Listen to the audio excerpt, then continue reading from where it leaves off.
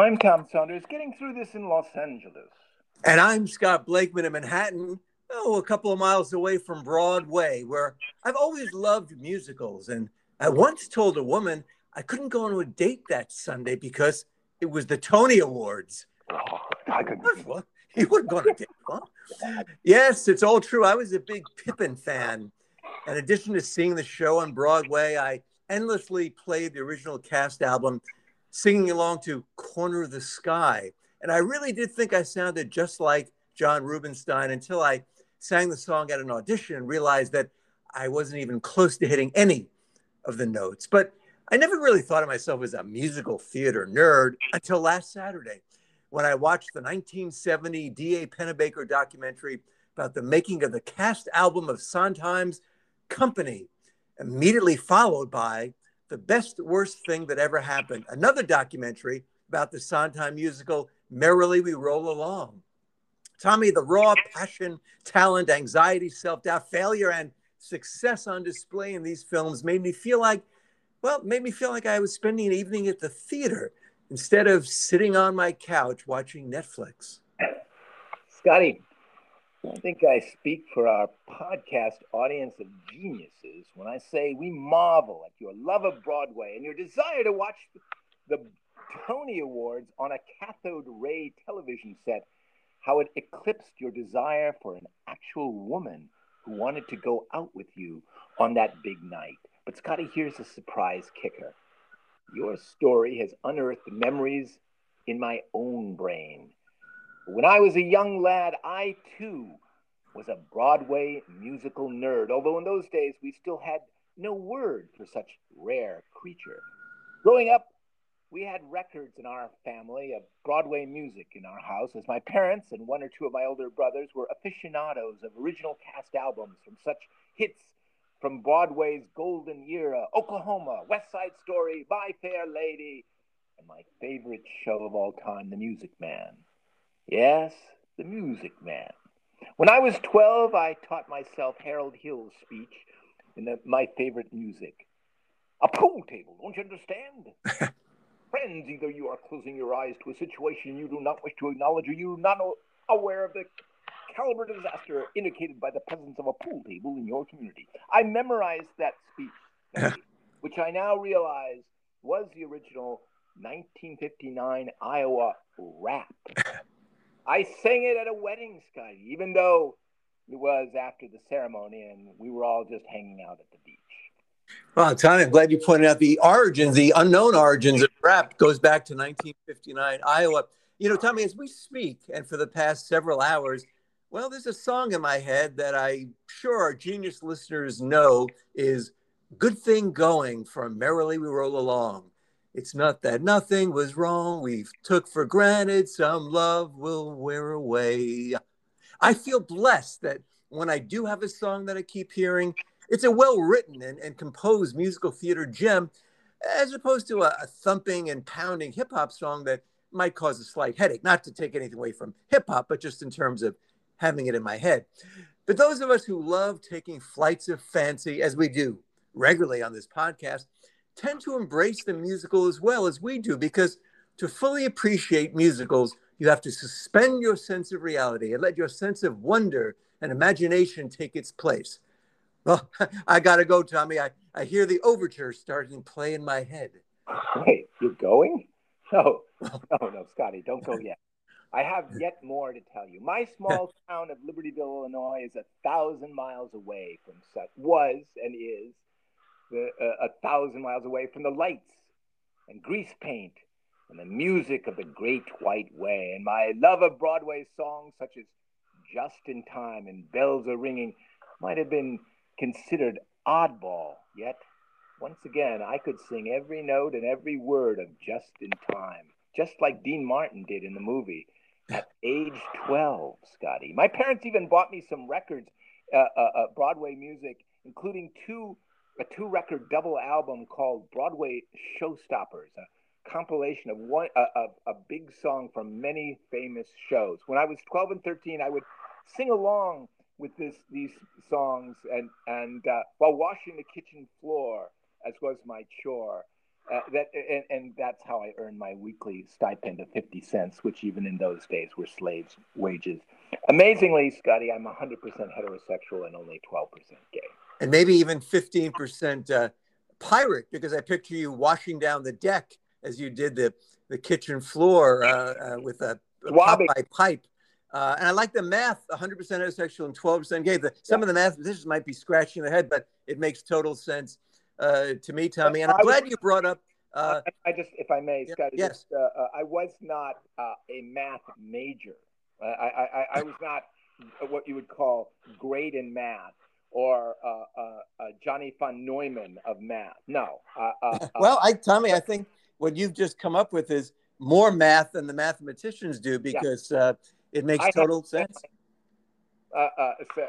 Many people would tell you can't go higher than 100%, but I'm proving that you can be 100% heterosexual and 12% gay, and that just turns the math world on its head. Oh, yeah. Well, that's just a little throwaway, but you actually can, and that's the next step. They will find that, yes, there's more than 100%. You've just shown that. I have to lead the way. Will I mean, again, there are math prizes. I'm not doing this for the prize, because already I don't know where I'm going to put all the prizes that we're already going to get. So just so you know, I'm not trying to go for I don't even know there's some famous math prize, but I think the Nobel gives out a prize. So yeah, well, I'm hoping that, I don't know.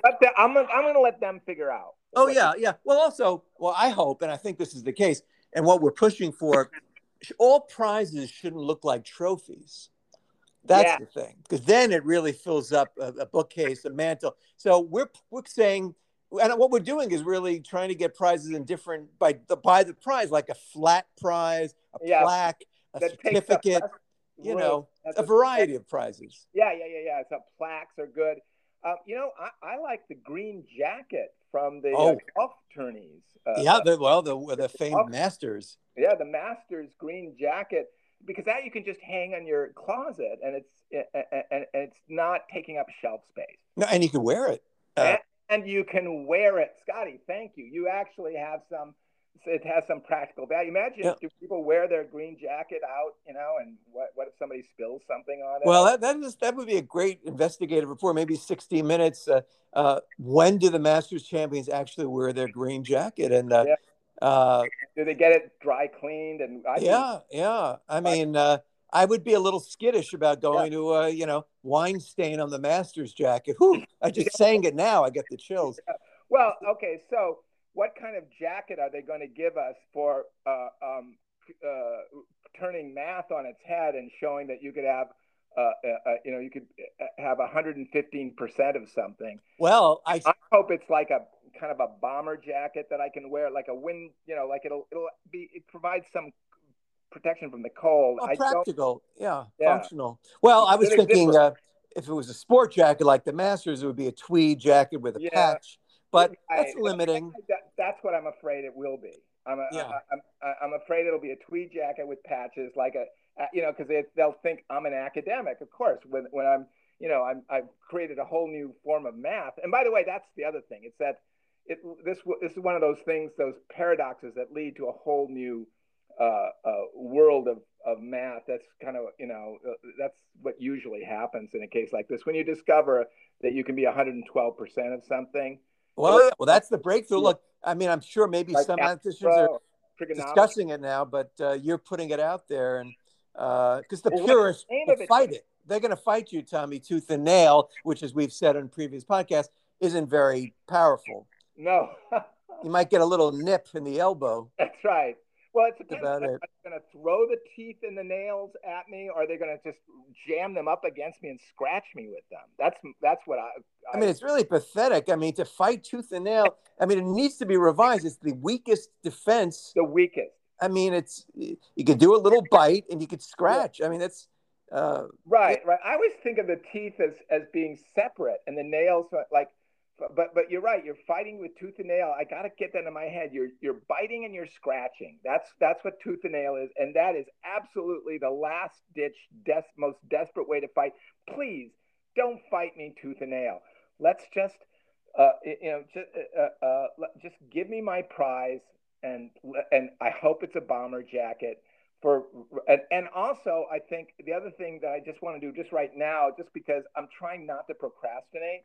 So one of the things I was thinking, okay, we just invented a whole new math that allows for 112%, right? It's and it's probably going to be developed into this really complicated thing like algebra, trigonometry. Like, do you even know the difference between algebra and trigonometry? I don't. I just knew I took trigonometry later, but I remember nothing from either. But I see it, Tommy, the big headlines, just the way it was with a lot of things, like the Van Allen radiation belt that turned out didn't exist. To the big headlines, 100% isn't. You can go more than 100% now. Say, a non-mathematician. It took a non-mathematician to shake up the math world. That's right. You can just see the great lecture, the TED talk, or even the bigger lecture at Oxford in the Oxford Hall, where you say, you start the lecture out, everybody's waiting to hear how did you come up with this, and you with this totally revolutionary new almost school of mathematics, and you start out in the most unusual way. You go up and you say, a pool table, don't you understand? And you start to talk about this podcast, Scotty. Yes. Tell the story of this very, very episode of this podcast. Exactly, and which people will all know by heart. The way you've memorized the Music Man, they're going to memorize, or maybe some have already, what we put out on this podcast, and the power of the musical. It really was a Broadway musical that shaped this groundbreaking mathematic new theory. It's interesting. Yeah. Don't think of musicals as being the foundation for a whole mathematical way of thinking. I mean, what I don't even know what the word is for algebra or trigonometry. What are they? Like, algebra is what? It's a thing of math. It's a big hunk of math. What would you call it? Yeah, I mean, it's a topic. I took algebra, but honestly, that's all I know. It's because there's so much anxiety associated with that. I mean, there were the ones who were good at it. I never was good at that, and so it's funny because math, in a way, is the opposite of Broadway. If you want to know what the opposite of Broadway is, it's mathematics. Except for the producers looking at the numbers, but other than that, no, it's the opposite, and it's fantasy. It's just coming up with things. It's words, and it's types of fancy, and it's music, and anything's possible, and not like in math. Math is very that's wrong. You don't have to prove your theorem in a Broadway show. No. You can't do a Broadway show just purely with a calculator. You couldn't do that. Not totally. Maybe you could do the overture, possibly. The overture maximum, and it would still be a weird John Cage-like overture. But tell me, I listened to the Merrily We're All Along overture. First of all, just the overture, which I don't know if all musicals still have, beyond thrilling. I mean, it really is. I don't even know the word for it. It's it's like a trailer, but with all the greatest, and it's still, you're going to hear it all, and it's fascinating. I was watching a old videotape from Merrily We're All Along. Somebody shot from the last row of the Broadway theater, and it was a little hard to watch because of the quality. And Tommy, by the way, let me quickly say that I'm glad you brought up the smell of the grease paint, the roar of the crowd, which was, by the way, a name of a musical. Right. Well, actually, the musical switched it. It was Roar of the Grease Paint and Smell. That's right, because I was thinking that, and I was thinking, I got that wrong, and I love that. It was sort of a quirky '60s musical. But what is grease paint, and what does it smell like? Yeah.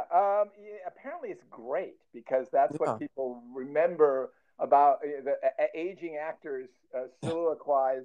Is that a word? They talk about how there's the wonderful smell of the grease paint, and the grease paint, of course, is what people, and again, 1,000 years from now, you probably even know what it is. It's makeup, and you put it on your face, right? And there's even a grease pencil or something like that. I don't know how it works, but and it changes the color of your it does all that stuff and makes you look. People can see you on Broadway, and the smell of the grease paint.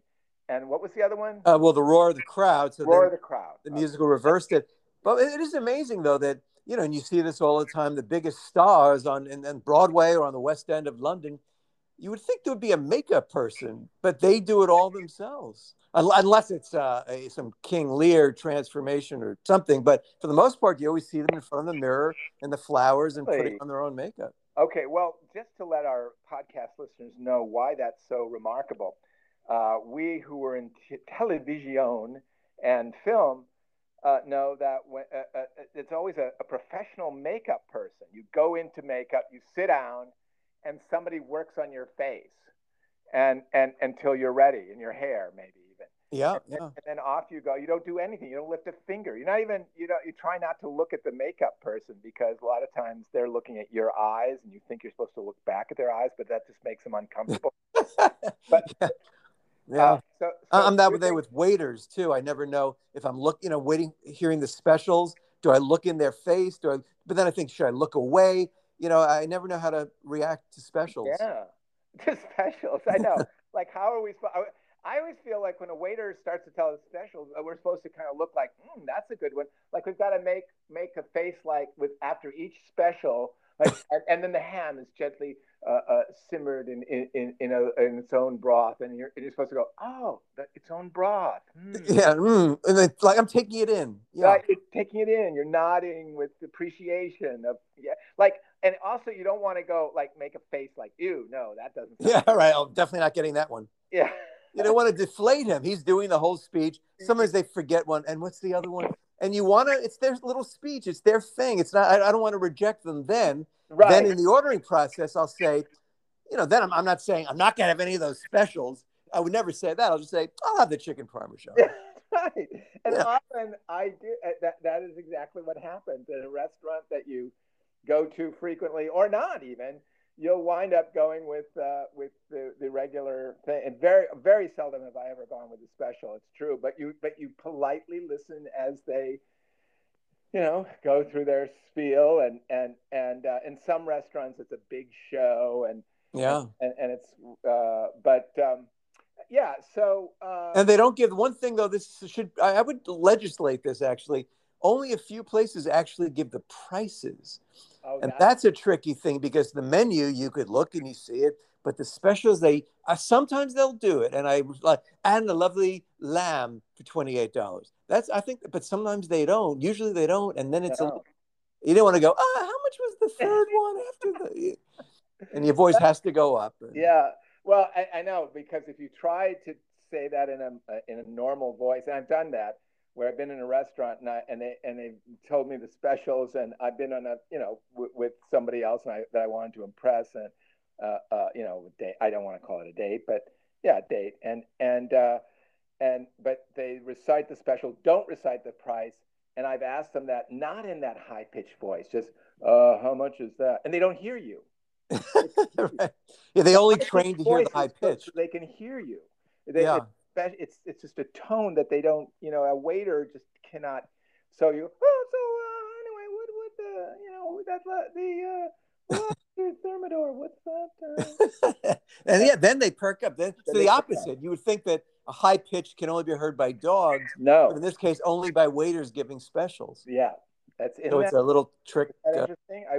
I did not know that until right this very minute. Yeah. Also, though, of course, you have your cat Oliver, and I've had cats, and I've talked about on this podcast my cat voice, but people usually do. Now, do you have an Oliver voice? Oh, I absolutely, and I've talked about this too. Where Yeah.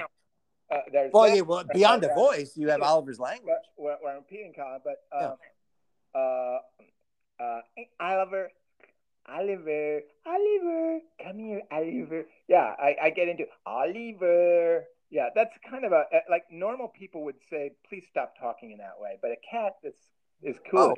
Oh, yeah, and also, yeah, and normal people who don't have cats would, hearing you say that, which has happened to me, go, "Why are you talking that way?" But people who have cats and dogs understand completely. But I don't think it's actually is it physically possible? This is my question: to see a dog, or your own dog, or someone else's, or a cat, and speak in your normal voice with no different effect. Could you just go, "Hi, Rover.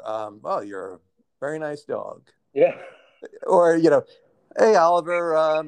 Well, Okay. Tommy tells me a lot about yourself. Hey, You you know teach what? him languages?" That would just never, it's just not possible. I even people though have trouble with when you get we start to sound like Ward Cleaver. Well, Oliver, I'm gonna put that to the test in real time, Scotty, and I'm not gonna procrastinate.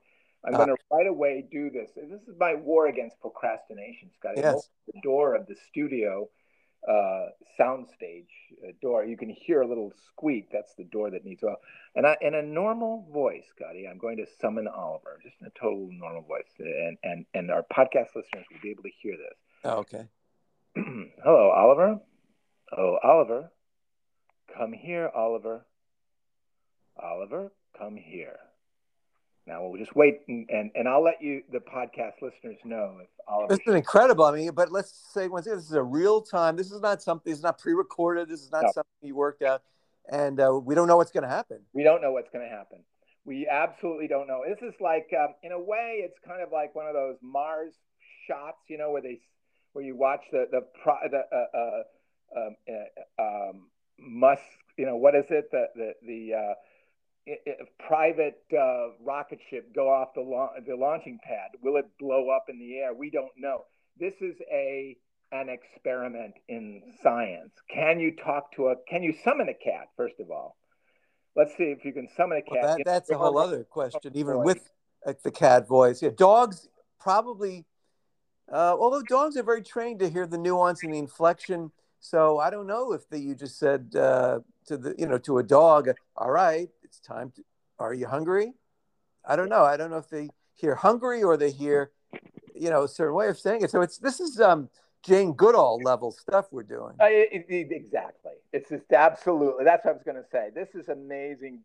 Absolutely like zoological, cutting edge. We're figuring out tone of voice, animals, it's linguistics, it's all. And mathematics before that, starting off with the Broadway musical. Now, people would say, are those jump cuts? No, they flow effortlessly.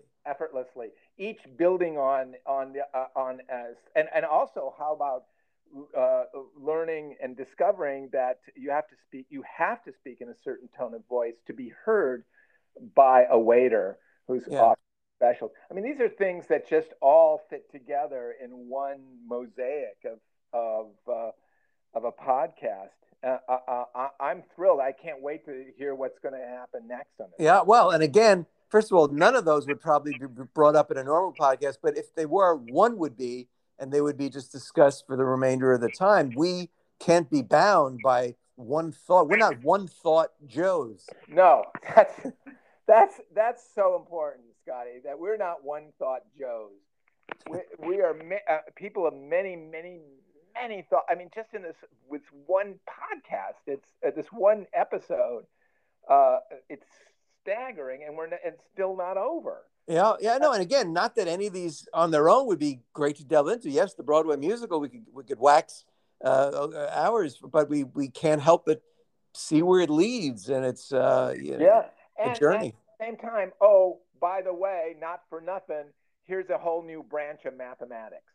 Yeah, right. Just you're welcome, world. Yeah, and it's not a mathematics podcast to mathematicians' surprise. And we do, and actually, I do want to just make that point that because I think we may be getting, because this is a podcast for geniuses, and we certainly welcome mathematical geniuses. But I hope we don't disappoint them, because we're probably not, going to invent a new branch of math every single episode.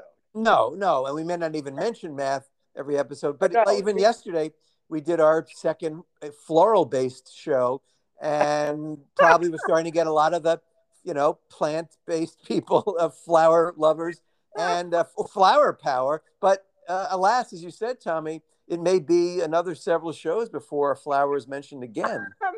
Maybe months. We don't know. Months and months. It may be even months and months. Yes. 2 bundles a month. Yeah.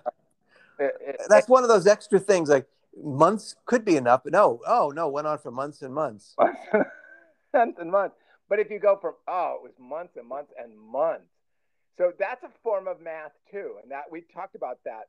I think very early on in the early era of this podcast we got very excited about it. And that was another rare math one which was this vague math, this kind of math that you use on an everyday basis, like months and months and months. Like, which is more, months or months and months? Oh, Well, and then 3 months almost seems it's too much now. emotional math. Like months is like I've been doing this for months. You would think that could be enough because on paper it is. It could be anything, but then you go for months and months. But it's all just Wait, I think I go where you're going with this, Scotty. yeah. If you say something was months and months and months, you didn't like that experience. That one somehow I felt it was too much. That's the one. That's when you say, that's when you really have had it. It's like you have been telling me that for months and months and months. Like you never say, "Wow, I have enjoyed being here for months and months and months." You never would do that. The No, three no, it's always the negative. you don't like something you really are fed up with. Yeah, exactly. It's only use that. Then certain numbers too. That it's like going back to the math. People say, if you're angry, I've told you 4,500 times. It's never. Oh, I've told you 6 times. right. And it's always a number, and it's 100, and it's got a. Or a million. That's what I always got with my wife, Cece. She would say if everything was a million. I was like, it's probably better to have a smaller number. It's more, realistic. I told you a million times. No, you didn't tell me a million times. You've never done anything a million times. But if you say like I've told you this 12 times, then you're like, oh, really? That's a lot. Because then you can fight them and go, all right, I see. But a million, it's just you can't take it seriously. Yeah, you can't take it. That's it, Scotty. That's when the number a million, and this is all emotional math. And we actually did do an episode about emotional. Oh yes, more than one. And we episodes and episodes. That is our field of math that we're developing. Yep. It's like algebra, it's like trigonometry, but hopefully the people who study emotional math will be those kids who don't really like algebra or trigonometry, but they do like emotional math. Yeah, yeah. Hopefully. And I mean, that's the idea, is that we want to invent if we're going to invent a new math field, a branch of mathematics, it should be something that we would like to study if we're in high school. We don't want to burden high school kids with it. Right? Am I right about that? Yeah, yeah. No, it'll be for the ones who aren't good at the old math. Remember the old math and the new math, and I still don't remember what either was. BIMS, cassettes. Do you remember that? BIMS and cassettes. Like they would try to make you think differently about a line and a point by giving it a new name. BIM and I don't recall that, but I just don't remember. Oh, the new math. That was sort of like when we were, I don't know, elementary school, junior high, or something. It was from the new math, is BIMs and cassettes. It may have been. I just don't. That's something that I didn't. Math didn't help us. It didn't help us. Yeah, yeah. Well, then there was always the plaintive cry. When are we ever going to use this in real life? And sadly, that they never had an answer for that.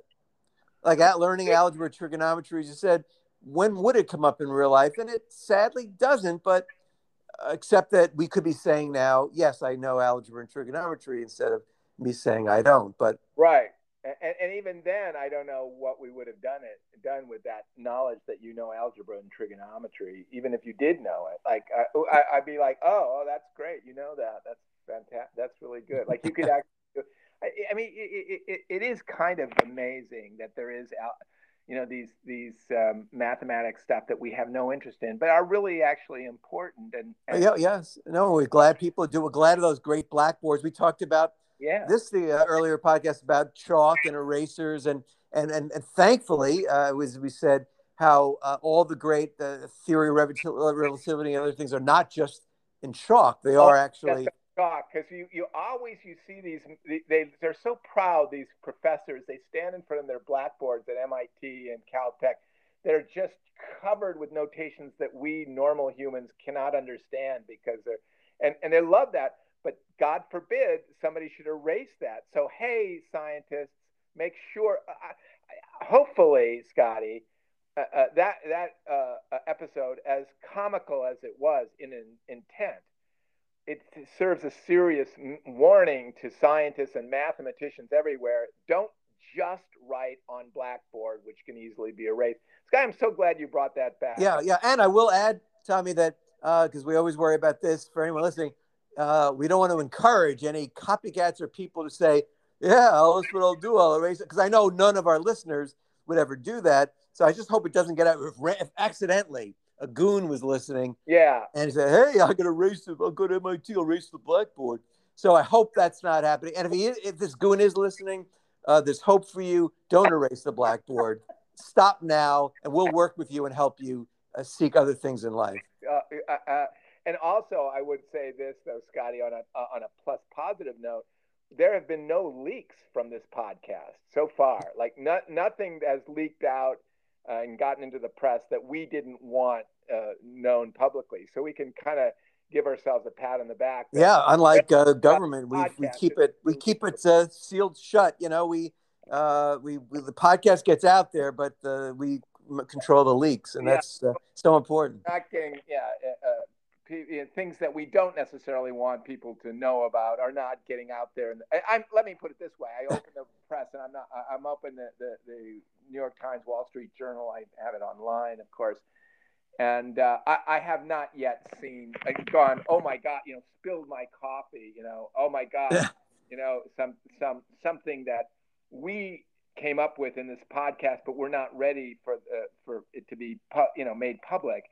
That has not happened yet. No, and that's yet another thing we could be very grateful for and thankful about. And but it's as I said, Tommy, I live maybe it's more than 2 miles. I don't know, maybe 5 miles from the Broadway, and I have not been down there because it would be sad to go there now. From Broadway, yeah. Yes, but it will be opening again in the fall, and other smaller theaters are even slowly beginning, and so. But again, what we just did here as part of our recap of the episode, we began talking about Broadway musicals, how much they mean to them, us, and how I even put off a date with this lovely woman because the Tony Awards was on, and that was before the days of recording and all that. And somehow, Tommy, once again, not somehow, as always, it morphed into a conversation about mathematics and your new breakthrough. All breakthroughs are new. Yeah, I would guess. Yeah. About there's more than 100%. There's at least an extra 12%. But but to derive at it, it is emotional math, and so I would have to fill up a blackboard to fully explain it and prove my method. Yeah, after of course backing it up on a hard drive or something. But exactly, I would back it up on the cloud or something like that. Absolutely, Scotty. And if nothing else, let's and also I just was thinking as far as the Broadway, we came in here talking about how much we both love Broadway songs and Broadway musicals. We have our favorites, and we're unabashed in that. I think there could be a Broadway musical about about the new math. Or I think you said something. I've never seen a musical that had math in the title, and I think that's a challenge. I would love to see. You never thought there would be a musical about Hamilton, Alexander Hamilton. Well, maybe there'll be a musical about Johnny von Neumann.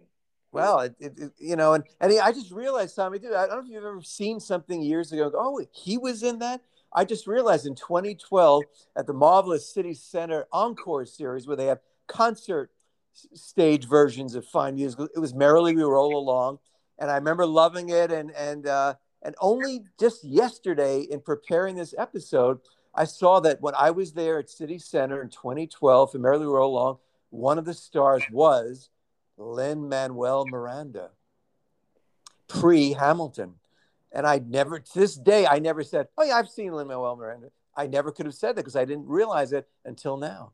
Wow, that's astonishing. And I mean, that's a real talk about a Broadway showbiz story, Scotty. And let's not forget how this podcast really, the very idea came into fruition in Joe Allen's, the Broadway failures on the wall.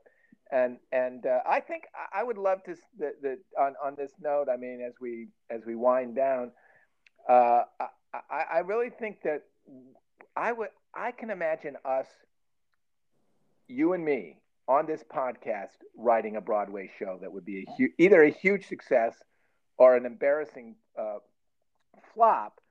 But either way, we'd get on the wall at Joe Allen that way. Joe Allen's. That's how. Well, that's the key, and that's why they'll welcome us into Joe Allen when it reopens. Either way, they'll stand. Here's the great, or here's your table, sir, under the flop wall.